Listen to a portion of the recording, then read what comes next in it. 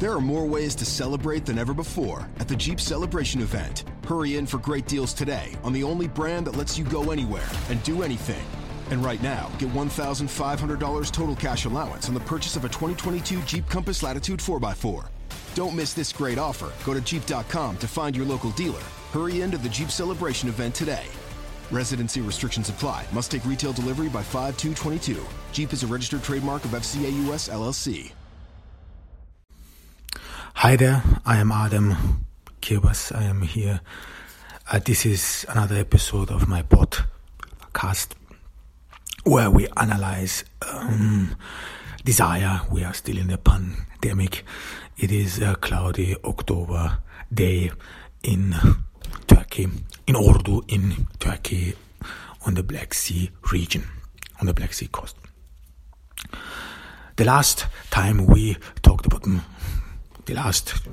Yesterday we talked about history. I think this will probably be rushed too fast through this, so I will some sort of repeat and extend about this very important topic, the historic development, the genetic development, but only briefly. I mean, I'm not quite sure whether I will make a couple of episodes about his history, about how these perceptions of racial purity or whatever that they might be, that they are ridiculous, however ideologically problematic. And then what we talked about is love. We tried to separate desire from love. This is a very important topic as well, where I think that we will some sort of continue there because it is important, yet firstly because it makes for everyone sense. Everyone will immediately come to the conclusion that love is something beyond just physical attraction. This means more, of course, it means more, but however, it is still sexuality, intimacy. This is what I try to argue is still part of love, so you cannot exclude the other from the one from the other. Of course, what we can talk about then is what is sexuality? Is it just the coitus, or goes it beyond this? It is, of course, one thing you would argue. It is some sort of intimacy, emotional intimacy, something you want to experience with someone else. Of course, we know the sex workers and so on. This is something we will have to talk about as well, but one end at a time. One thing which we some sort of rushed through, which I rushed through, is this military development. So what happened? I mean, with these genetic codes, I mean, why is it not accurate to say, firstly, in a social Darwinistic approach, it is not accurate that say that always those people with the good genes some sort of survived. I brought up the example of wars. This is, of course, you have to be aware that back in the antiquity, in those old days, people would not come much around, whereas in the Roman Empire it was possible. So in the Roman Empire, people were way more mobile. This then later changed in the Middle Ages. So this means, in that sense, there wouldn't have been much genetic diversity, because people would mostly not leave their community, would be confined in community. This would have some sort of hampered, in a way, evolution. This would have hampered the development, because more sooner or later everyone would have been married. It was banned in the Middle Ages, but it is some sort of, you can see this in some countries where marriage with cousins is allowed, and then you see some sort of all retardations, or people, children are born with all kinds of retardations and so on. So this is a big issue, and this was indeed an issue in the Middle Ages. Because you could not be just so mobile, and war, in that sense, war and in its hideous form, in rape, was an integral part of of genetic distribution was an integral part of how your genes were spread. So human history, genetic history, human evolution is indeed intertwined with violence, and assumably this is not only in the Middle Ages, but as well as back in day, right from the beginning. Evolution was always, or you can assume that evolution always went forward violently. I give an example. For example, when the first Homo sapiens arrived in Europe, they, of course, met the Neanderthals, so they had to vie for resources, for scarce resources. Some claim this went some so smoothly, others say violently. But however, this is something you always see in the ape, among apes as well. These clashes between clans, they are violent. This is about children, this is about rape, and so on. So this is an integral part of human history. So, and violence and wars, it was back in the days, wars, it was pretty much common that in wars rapes happened, mass rapes happened. The only thing is that it was just not reported, so it was very much common, or it is very likely common, especially in the Middle Ages and later with all these wars in Europe, that the average woman in Europe was raped many times. So this is not this is something we have to be aware of as well. The next thing is there some sort of way in social Darwinism so that you could some sort of select, so that only the good people would find each other? This is what we argued with beauty, that only the attractive females, and this would be then womanly females, which I said that if women some sort of choose their partners according to physical appearance, because they want to protect their children, or if they choose their partners according to what is good for their offspring, then men obviously will do the same as well. And this would mean that you as a man would rather choose a woman with big breasts. Why? Because she then could breastfeed your children. We have a lot of data where breastfeeding is considered very positive for children. So it is psychologically and emotionally very positive, breastfeeding. There are enough research on that, but as well as we have to mention, there are enough research which mentioned, well, it does not make a difference at all. However, but it is assumably, and you have archaeological artifacts.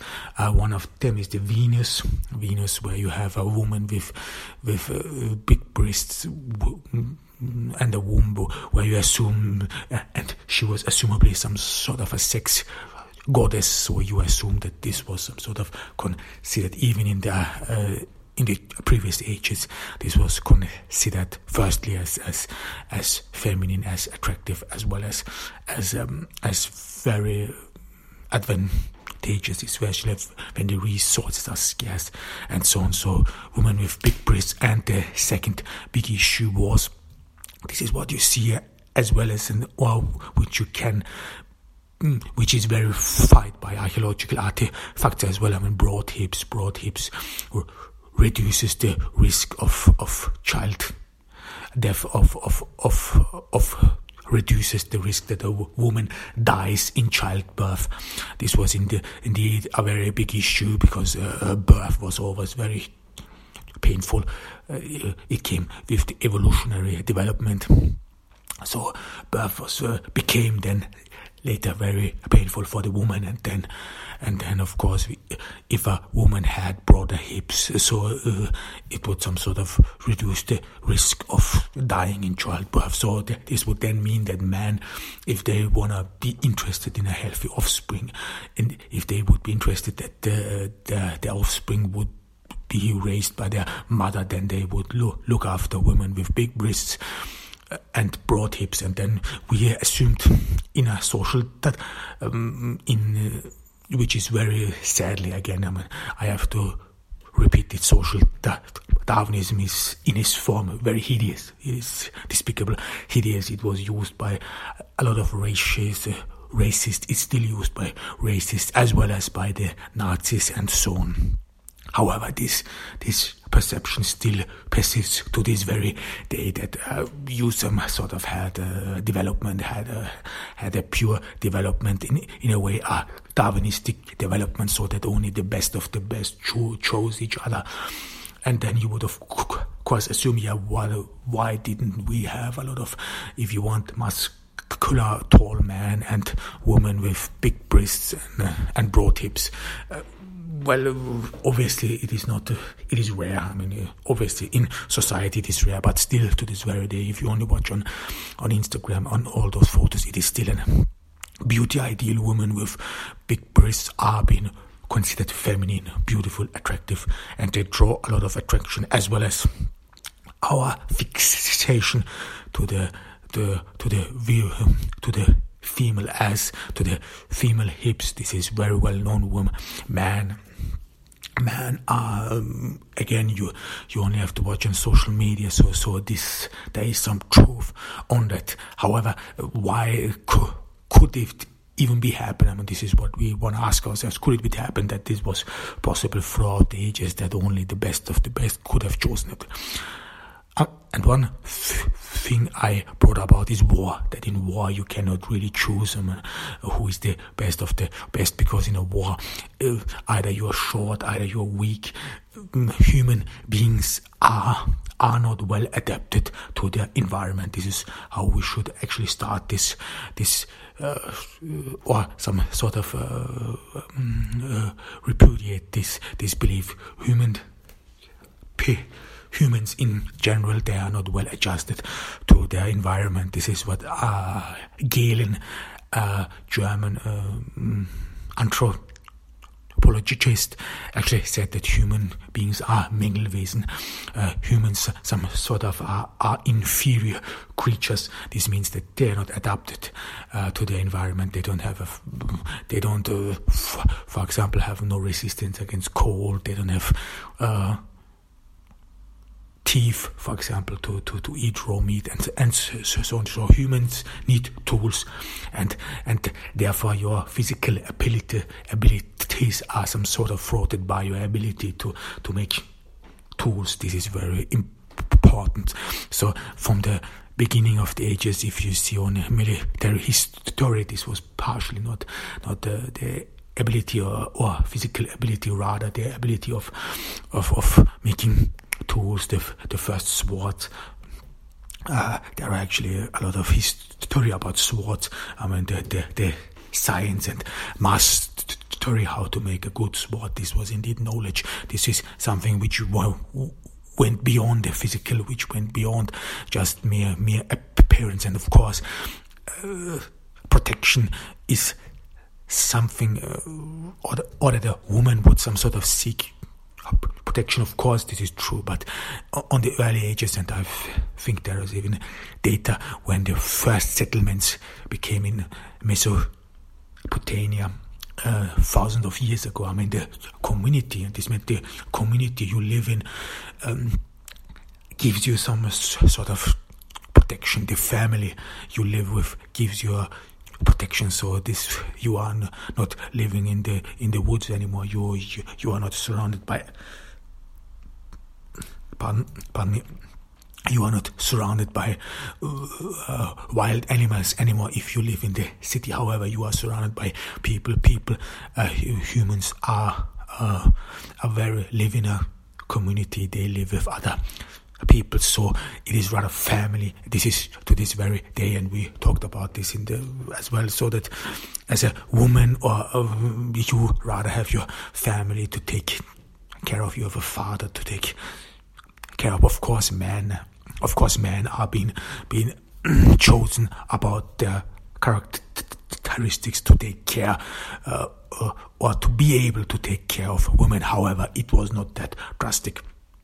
because there was early settlements, women still could make a bad choice, if you want, without having to fear for their life. So women could, for example, do up with a weaker man and still could accomplish something. And again, because of this intellectual ability, because that humans are not well adapted to the environment, they always needed to come up with ideas to some sort of make it work. This starts with how do you build your home in order to protect your life from the seasons and so on. And in a community like in the first communities in Mesopotamia and what later Plato as well as wrote about was that there was only a special caste of people who actually did all these fightings, those soldiers who actually fought all these wars. They were later rewarded. This is where the nobility drives its roots from, however, but it was not that so clear, or it was not that all women would some sort of go for the man. However, and of course, in every war we talked about with rape,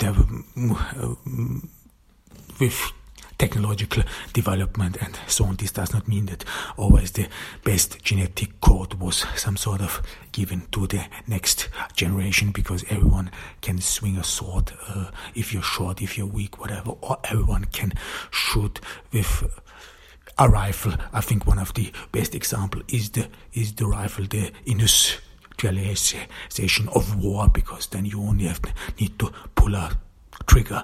You do not have to be strong. You do not have to be some sort of in a way, if you want have these ideal features, what a woman would some sort of seek in a man, and yet you still would win the wars. You wouldn't be the strongest, and so on. And the same is, of course, vice versa. This is what we will talk about as well. So as a man, it is not so that you would only go for those ideal women. There are a lot of emotional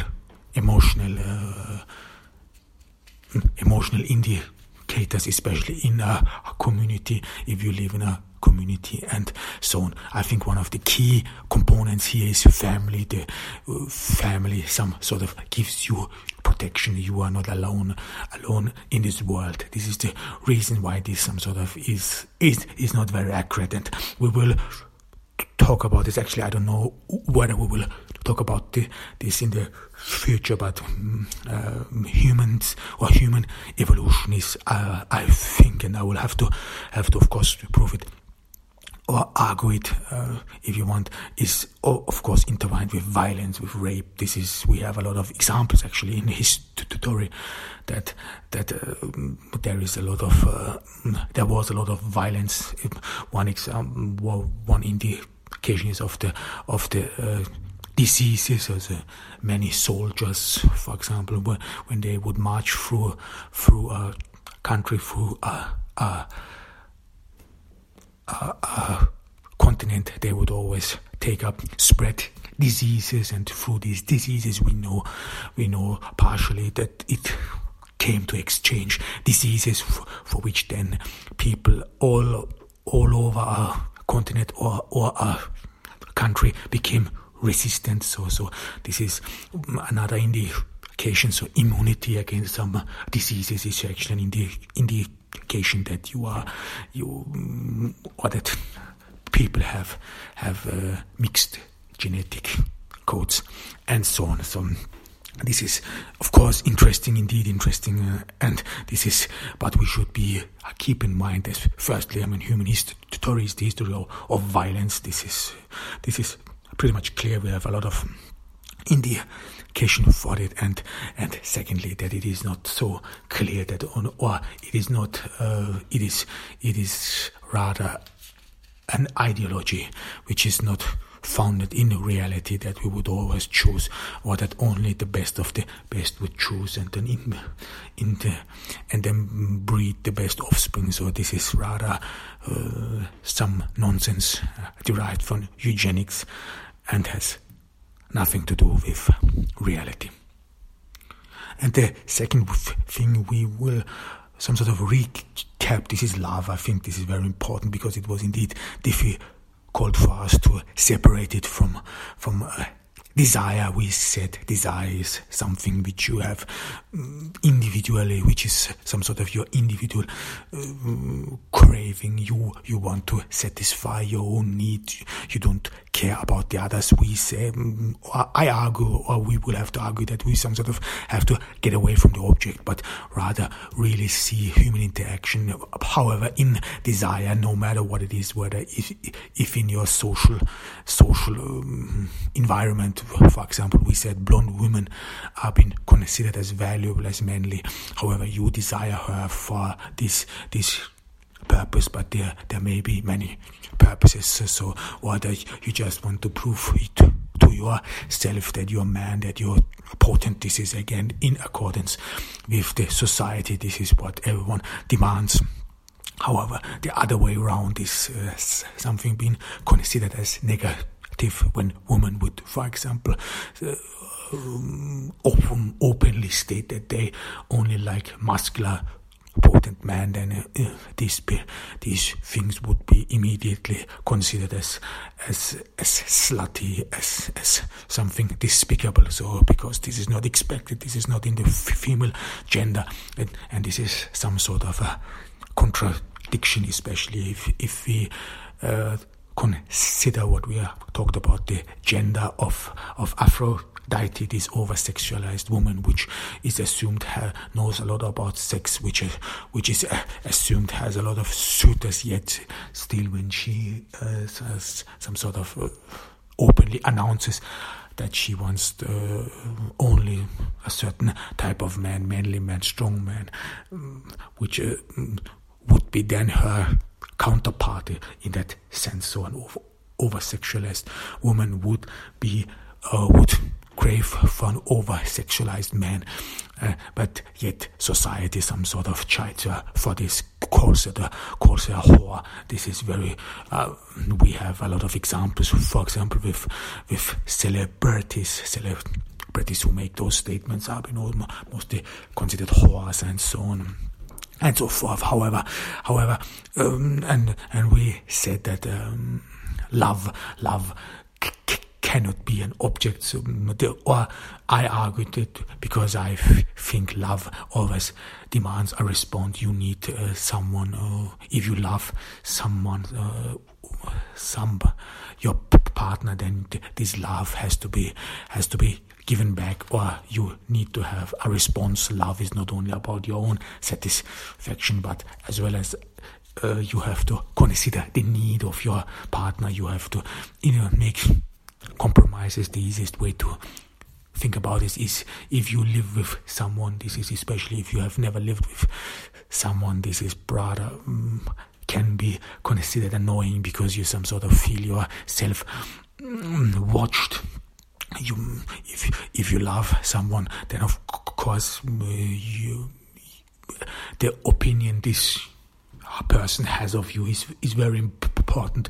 You still some sort of wear your social mask. You still want to show yourself in the best way. This is if you some sort of hook up with a girl, she always sees the best side of you. She does not see you. So, for example, at home, bath and fart and so on, she does not see you at home eating I don't know, in your shorts pizza, and this is of course way more different from how you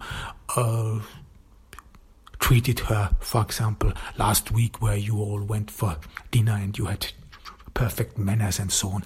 So it's not always the same. So if you're at home in your four walls, you some sort of assume that no one is watching you, so that you can some sort of do away with social etiquette, some sort of these dark rooms which everyone has, and which you some sort of hear in history. Everyone has that, and then when you then live with someone, then you feel yourself watched. You feel yourself judged. You want that the partner you love has always the best opinion of you because you want that she likes you and so on. So this may lead also discomfort. And if you live together, of course, you have to make compromises. This is, for example, spending.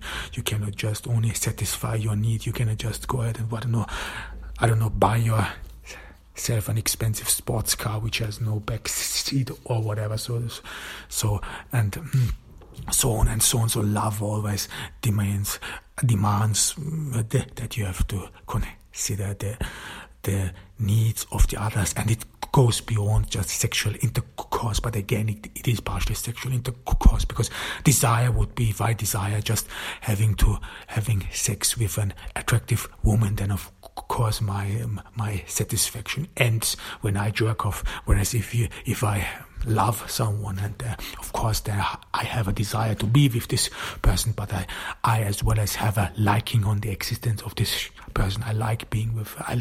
I like that she feels great around me, and if this happens, then you of course have an interest that she feels pleasure during sex with you as well, because you want that she likes you, you want that she loves to be with you, and so on.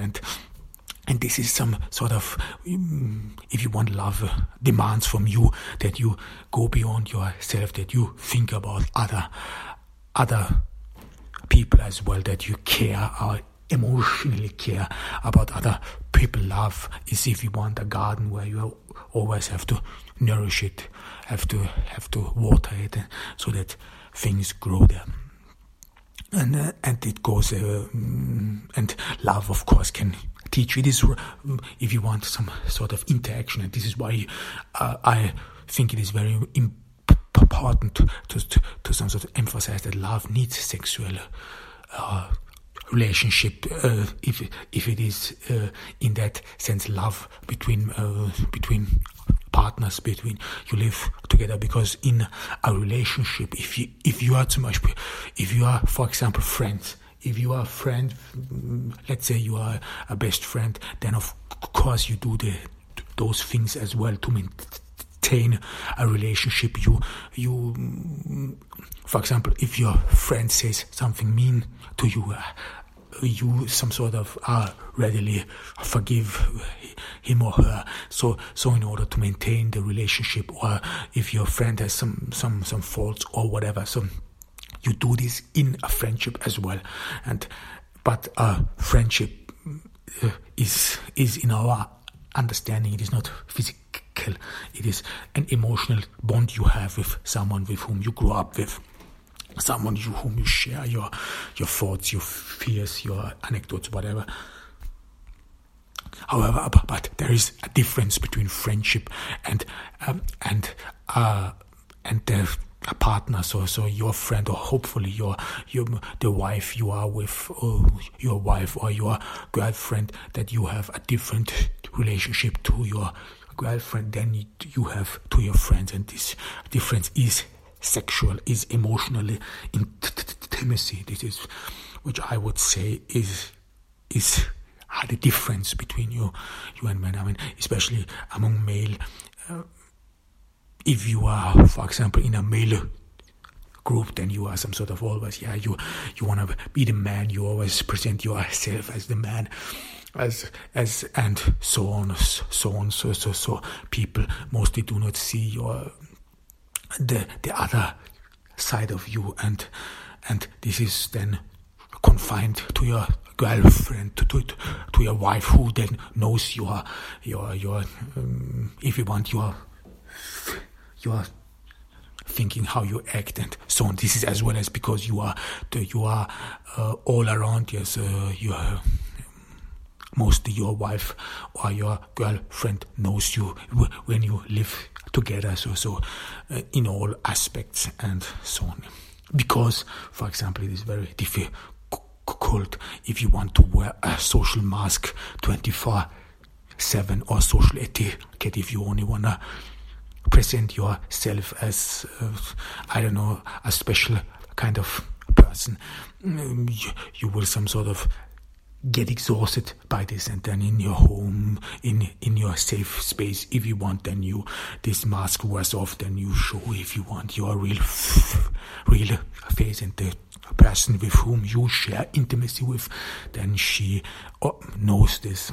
And this is why I think we have to make a difference between love and relationships. It is necessary, because relationships are as well friendships, if you want. Let's be concrete. Friendships is something you have for the long term as well. I mean, friendships or good friendships, these are people who celebrate with you, who enjoy your successes and you enjoy their successes. So true friendships, I mean, this is rare. True friendships, they are mostly, if you wanna believe Aristotle, mostly among true friendships, good friendships are mostly among people who have some sort of, if you want, certain mental not mental, but certain attitudes, virtues. I mean, I only know the German word for it, erhabene. It has been called in the Nicomachean Ethic, where he where he talks about friendships. So I only know the German words for it. So people who are some sort of superior. Well, I have to Google the translation for erhaben. However, this is rather only certain people have the ability to form good friendships. This is a common perception in antiquity. This is what you have in Plato as well. So people with special dispositions can only lead society or be some sort of people beyond all others. This would be the philosopher king in Plato and so on. So this is very common theme in the antiquities. However, it is indeed interesting. You have to ask yourself, does it apply to love as well? In Plato's Symposium, it is being applied to love as well, and in friendship. So you have to have a special disposition, special virtues, whatever, where you can really enjoy love. Love is some sort of supportive. This is what you see. But again, be very cautious with with this antique Greek text, because there is some there are people some sort of openly advocating for pedophilia. This is rather hideous. However, this was some sort of very common. This was in the homoerotic era, I repeat. So we will therefore not go too much into detail with the antiquity or with Plato's Symposium. However, but one reoccurring theme is that only a few people are capable for good friendships, for love, and that you have to have some special dispositions to that. However, we will some sort of figure out or try to answer this as well. Is it true? Well, we would agree not so special dispositions in that sense. No, let's answer it right away. I mean, we have a lot of such psychological statistics, and this psychological statistics indicate, or it is pretty much evident, that you have mostly friends, that your friends are around you, or that those people whom you call friends are mostly people you grew up with. This is something you can easily show on Facebook. So if you are someone who has been living in your town, in your city all along, and if you have never left your town, your village, whatever, then you mostly have people you grew up with as your friends. These are people with whom you went to school in Austria or in continental Europe. The kindergarten, so you went from kindergarten, then you went to school, then from school from primary school to secondary school, and then you probably went to work. This is when you separated. However, in Austria, where I grew up from, in rural Austria on the countryside. There, this is actually very common. So you some sort of spend your time, you go with the same people in primary school, secondary school. Then some of these people become workers. Some of them continue into further education. You go in the same business school and so on. However, and then you all this time you are surrounded with these people, and sooner or later, even if you in the beginning were not very close or friends with someone, you became friends because you were so together all this time. This is actually very common, and this comes down to those people you call on Facebook or whatever, your friends and so on. However, we said about this in our analysis about the millennial age that Facebook is rather superficial and so on. So some people add other people as friends despite the fact they only know them fleetingly. However, and this is backed by many sociological inquiries if you want, but you can make a very easy analysis as well. And if you are some sort of socially loose, we have the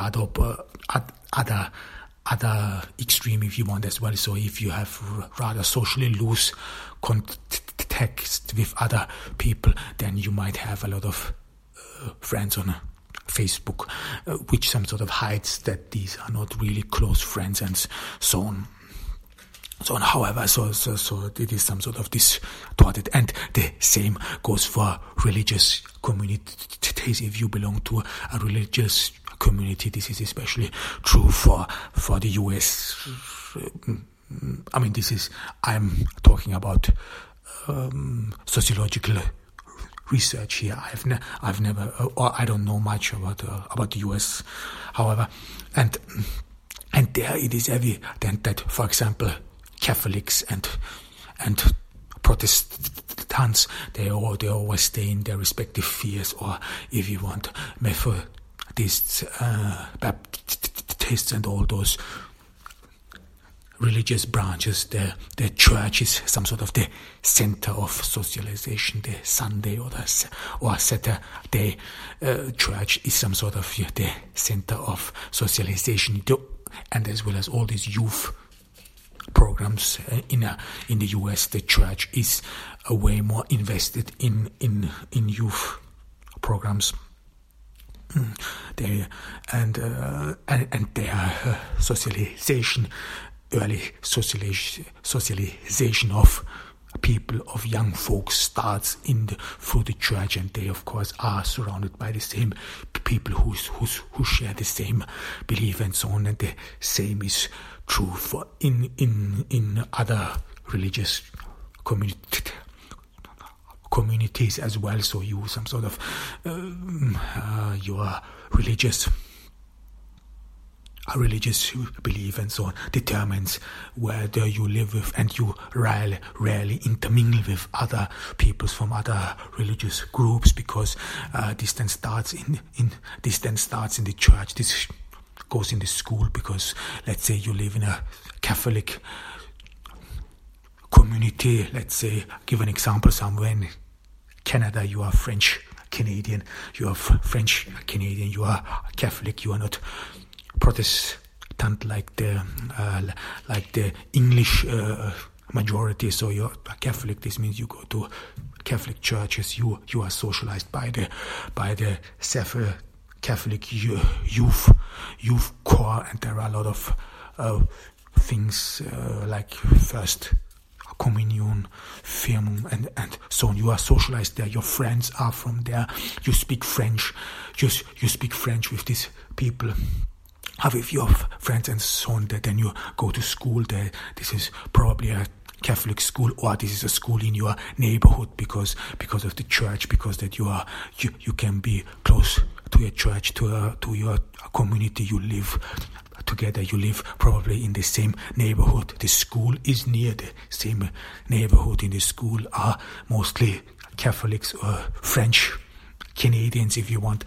So you speak French. You are among them, and so on. Later on, later on, some of them will probably become workers, and there again, with where people know each other. This is how I'm talking about experiences in rural Austria, where I had, so that you then get a work by someone whom you know, either through the church or through someone knows someone, he's a good guy, and so on. So this means that you some sort of get a job there, still stay in the community, still stay in this French Canadian community in our example. So, and then others may go to school, and in school, or others may go to take further education, let's say in university, and in university again they cluster together again, those French Canadians or those English and so on, they all remain together, stay together, and this is some sort of where you then stay and remain socialized, and then as well as with people marry, of course, then other among each other, if you want, within your religious or cultural group. Why? Because you are surrounded with all those people you speak the same language, French, and so on. So you would not marry outside, because this community bond is very strong, because you want to be around your friends and so on. And mostly the wife or the partner you chose for your life is probably some sort of, in a way, part of this community. This is actually what pretty much very happens. This is something you can easily detect in rural Austria, or how many of those peoples actually married someone or have children with someone with whom they knew previously, with whom they lived in the near vicinity, with whom they have cultural bonds, and this is the same. You can detect the same in the US as well, and this is one of the reasons why there is no, or rarely, some sort of intermarriages between let's say Catholics and Protestants. Of course, there are religious differences. I mean, some say those religious differences are there's a giant gap between them. Yeah, of course, but it does not happen. And even though, if you are not very religious, I mean, not very religious, meaning that you, of course, consider yourself as Christian, but you do not go every Sunday to church, so you are not religiously Christian, but you are culturally Christian. And this is very common in continental Europe, for example, where people do not attend church every Sunday, or where it is rare that especially young folks attend church every Sunday. However, despite the fact marriages between Catholics and Protestants are still rare, because of these rares are rare. This is not very common because of the socialization, because that you are being that you are into different spheres and so on. So there is not much interchanging. This is I think indeed very important, those socialization, and then you are surrounded with people. This is a very important thing which we will talk about later, so that your desire, your love, or your possibility of love is some sort of confined through the bond there is of your social sphere and so on. So if you want so that you some sort of choose those people whom you are around with, or that you some sort of choose the society over, or that you choose your social peers over some thrill and so on. We will talk about this the next time. This was Adem Kirbas from Ordu in Turkey. We are still in the pandemic. Nothing has changed since yesterday, sadly, and I hope that you all are doing fine, that you take care of yourself. You should take care of yourself, and then we will all hopefully get through this pandemic healthy and safely. Bye.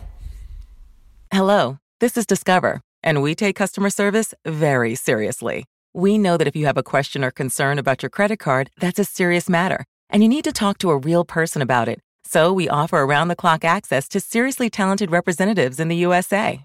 Again, it's a serious endeavor. The only funny thing about it is Bob. If you call us and Bob answers, you're in for a treat. Get 100% US-based customer service and talk to a real person day or night. Discover. Exceptionally common sense.